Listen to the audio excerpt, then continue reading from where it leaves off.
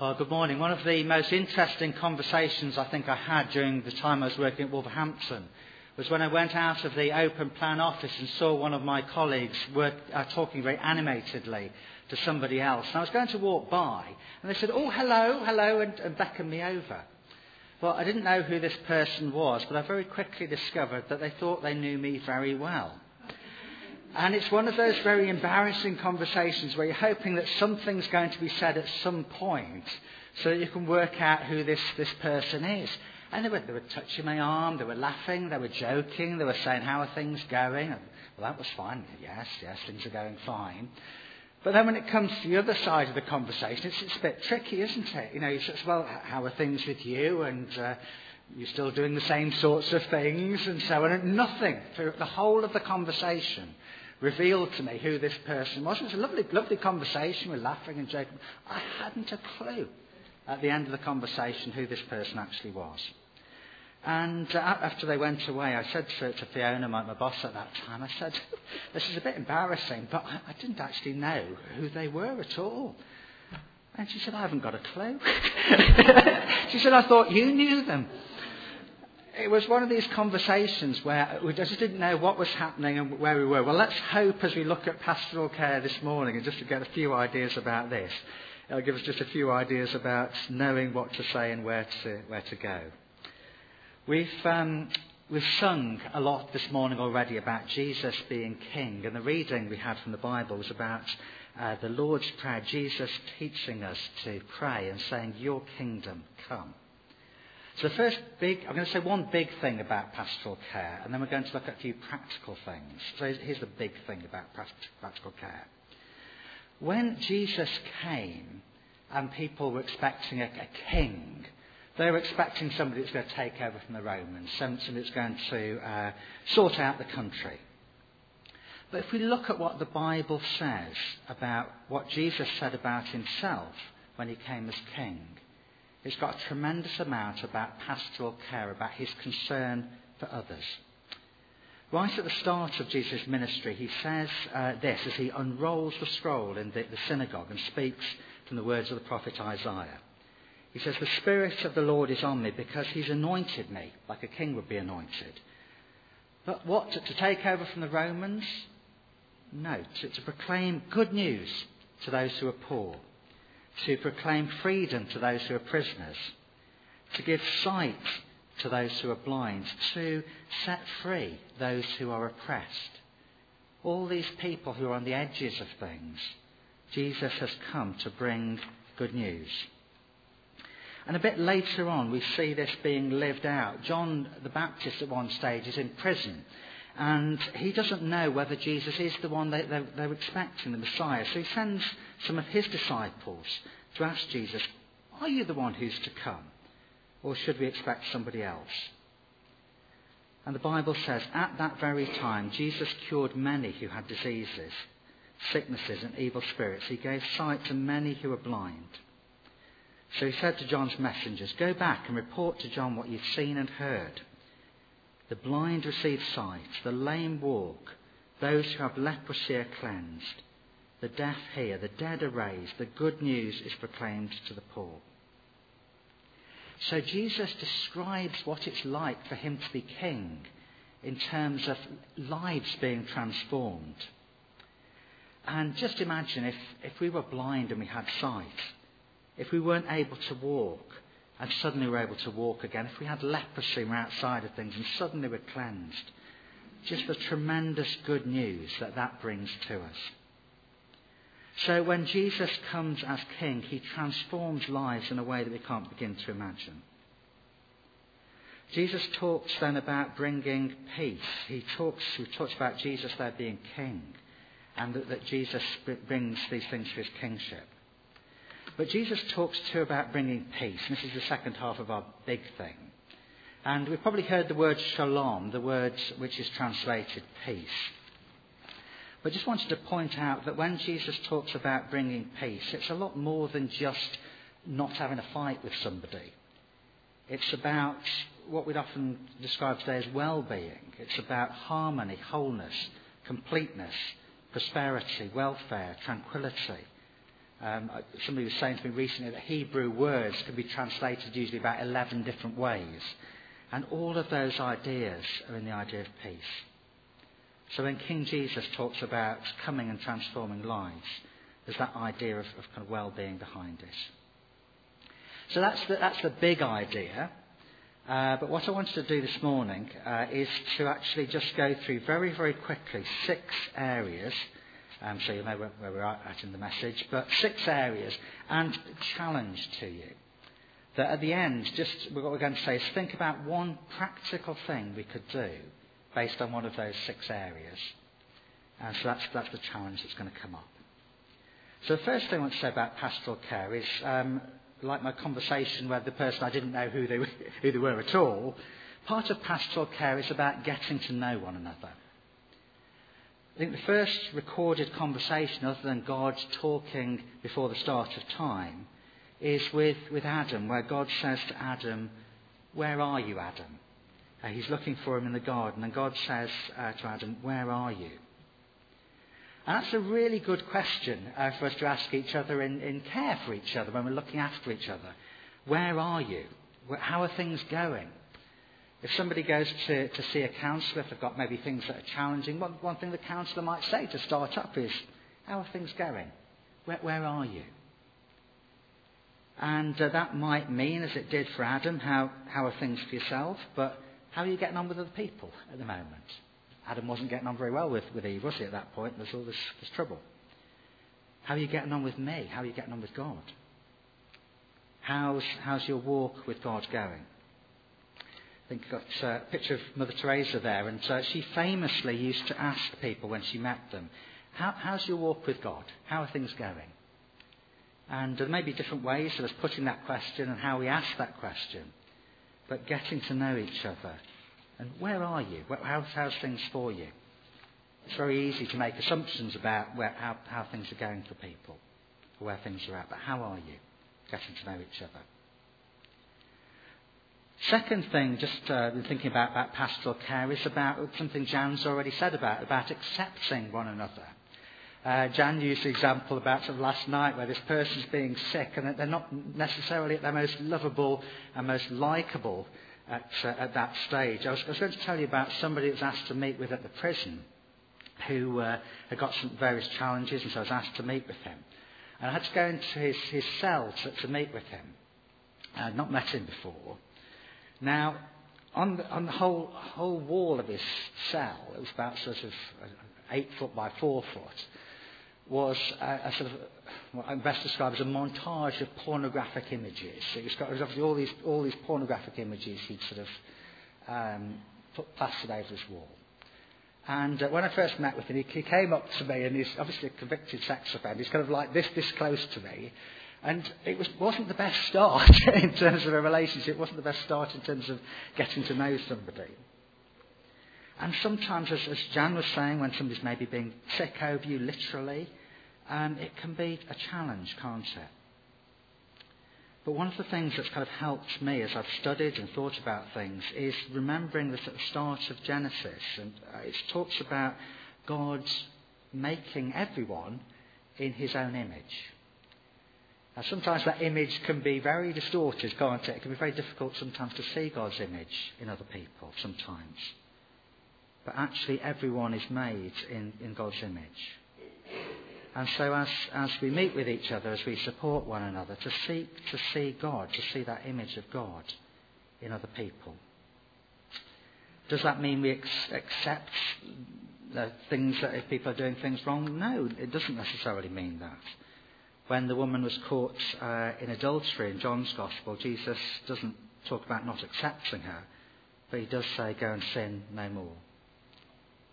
But there's something, I think, about accepting people as they are in order that we can then move on and we can become closer to Jesus.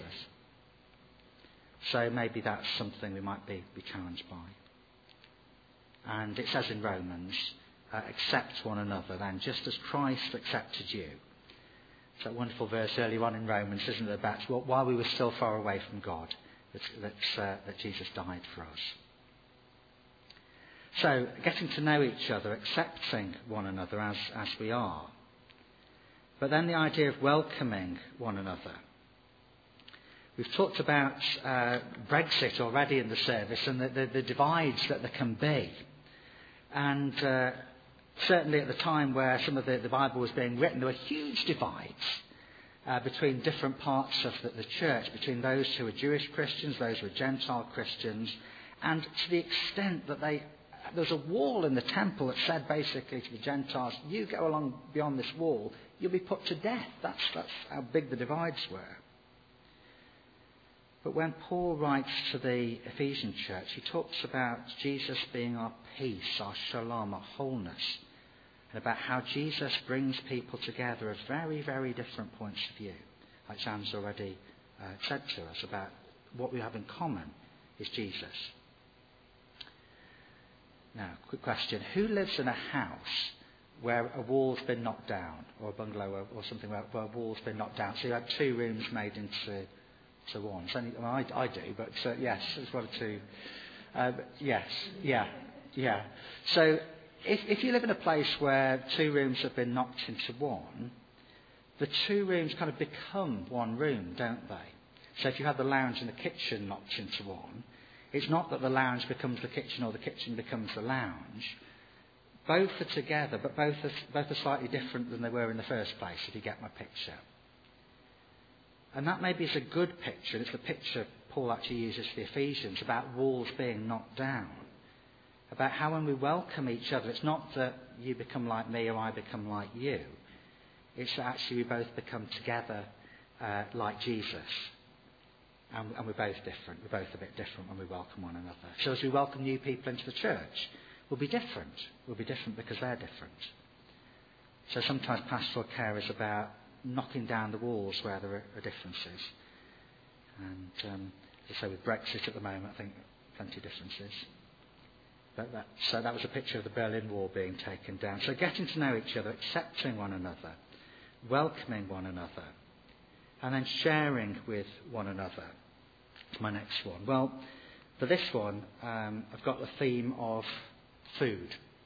And sharing food. That would be no surprise to anybody that knows me that I might be raising the issue of sharing food. But I've got a good biblical precedent for this, because if you look at the Bible and the amount of times that significant things happen when people are sharing, when it's over food, and people are caring for each other over food, it's amazing. That the first time Jesus performs a miracle, it's party time, it's over food, it's just a wedding. It's over food that Jesus shows he provides for us as he provides for 5,000 people. It's over a meal that a woman is forgiven her sins. It's over a meal that a man is healed. It's over a meal that when Jesus breaks bread on that first Easter day, he tells 2 disciples there's hope when they didn't think there was any hope. So I suggest in terms of pastoral care, and a very practical thing is, are there ways in which we can share food and share meals together that would actually help us as we build our lives together? So we've got on the new sheet, there's a meal here next week at church. Alpha operates on the basis of meals. It's men's breakfast that Hayden is organising. It's coming up soon. So plenty of opportunities for meals. Just pick up from over here something I have up in my kitchen, which I spotted a couple of weeks ago, which is close to my heart. It says, life is better when we eat together. And I think there's a lot of truth. It sounds like I might be being silly, but I'm not. There's a lot of truth, I think, about when we share meals together.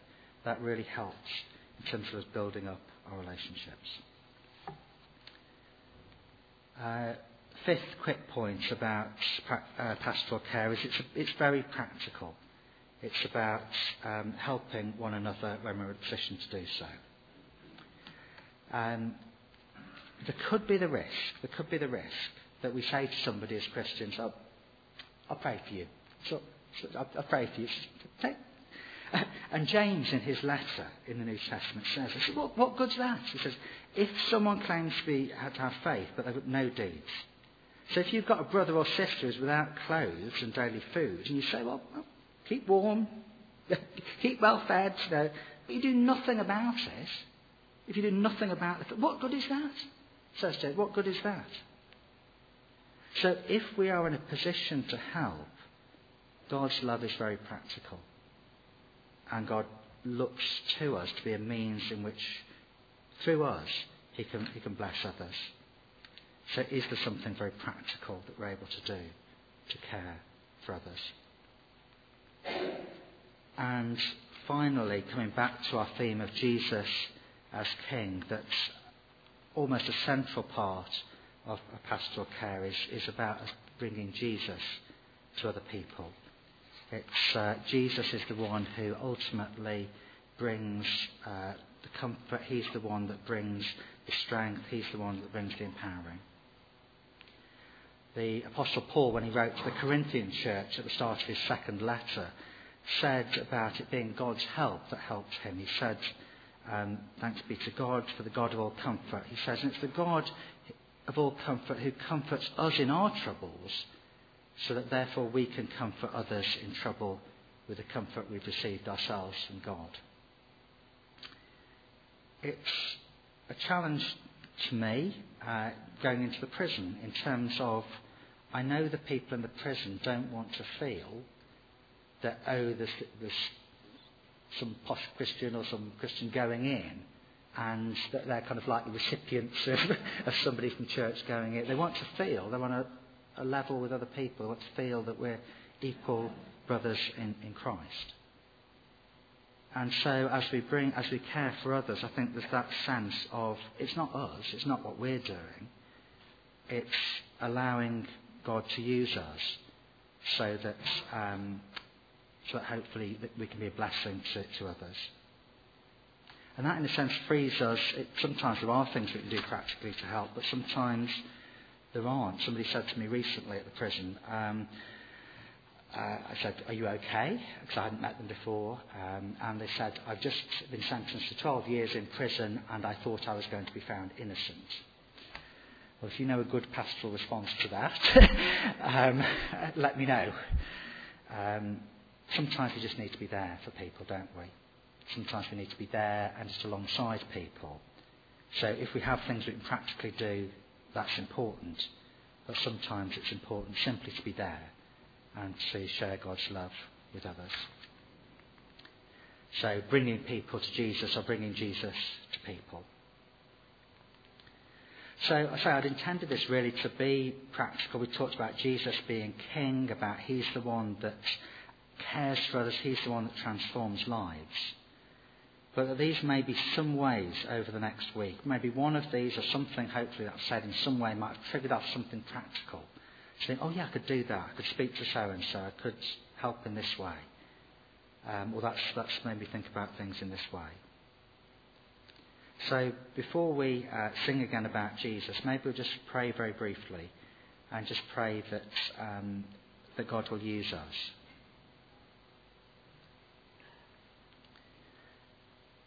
Father God, we thank you so much that you call us into relationship, and that pastoral care is all about relationships and looking out for one another and carrying one another's burdens. And Lord Jesus, thank you that it's you that brings transformation into people's lives when you come as King. So Lord, we pray that you'd help us to apply this very practically this next week, that you'd help us to care for one another, that through doing that, Lord, that your kingdom would come, as we read about in that prayer right at the start. Lord, we pray that your kingdom would come and that you'd help us to be part of that. In Jesus' name, amen.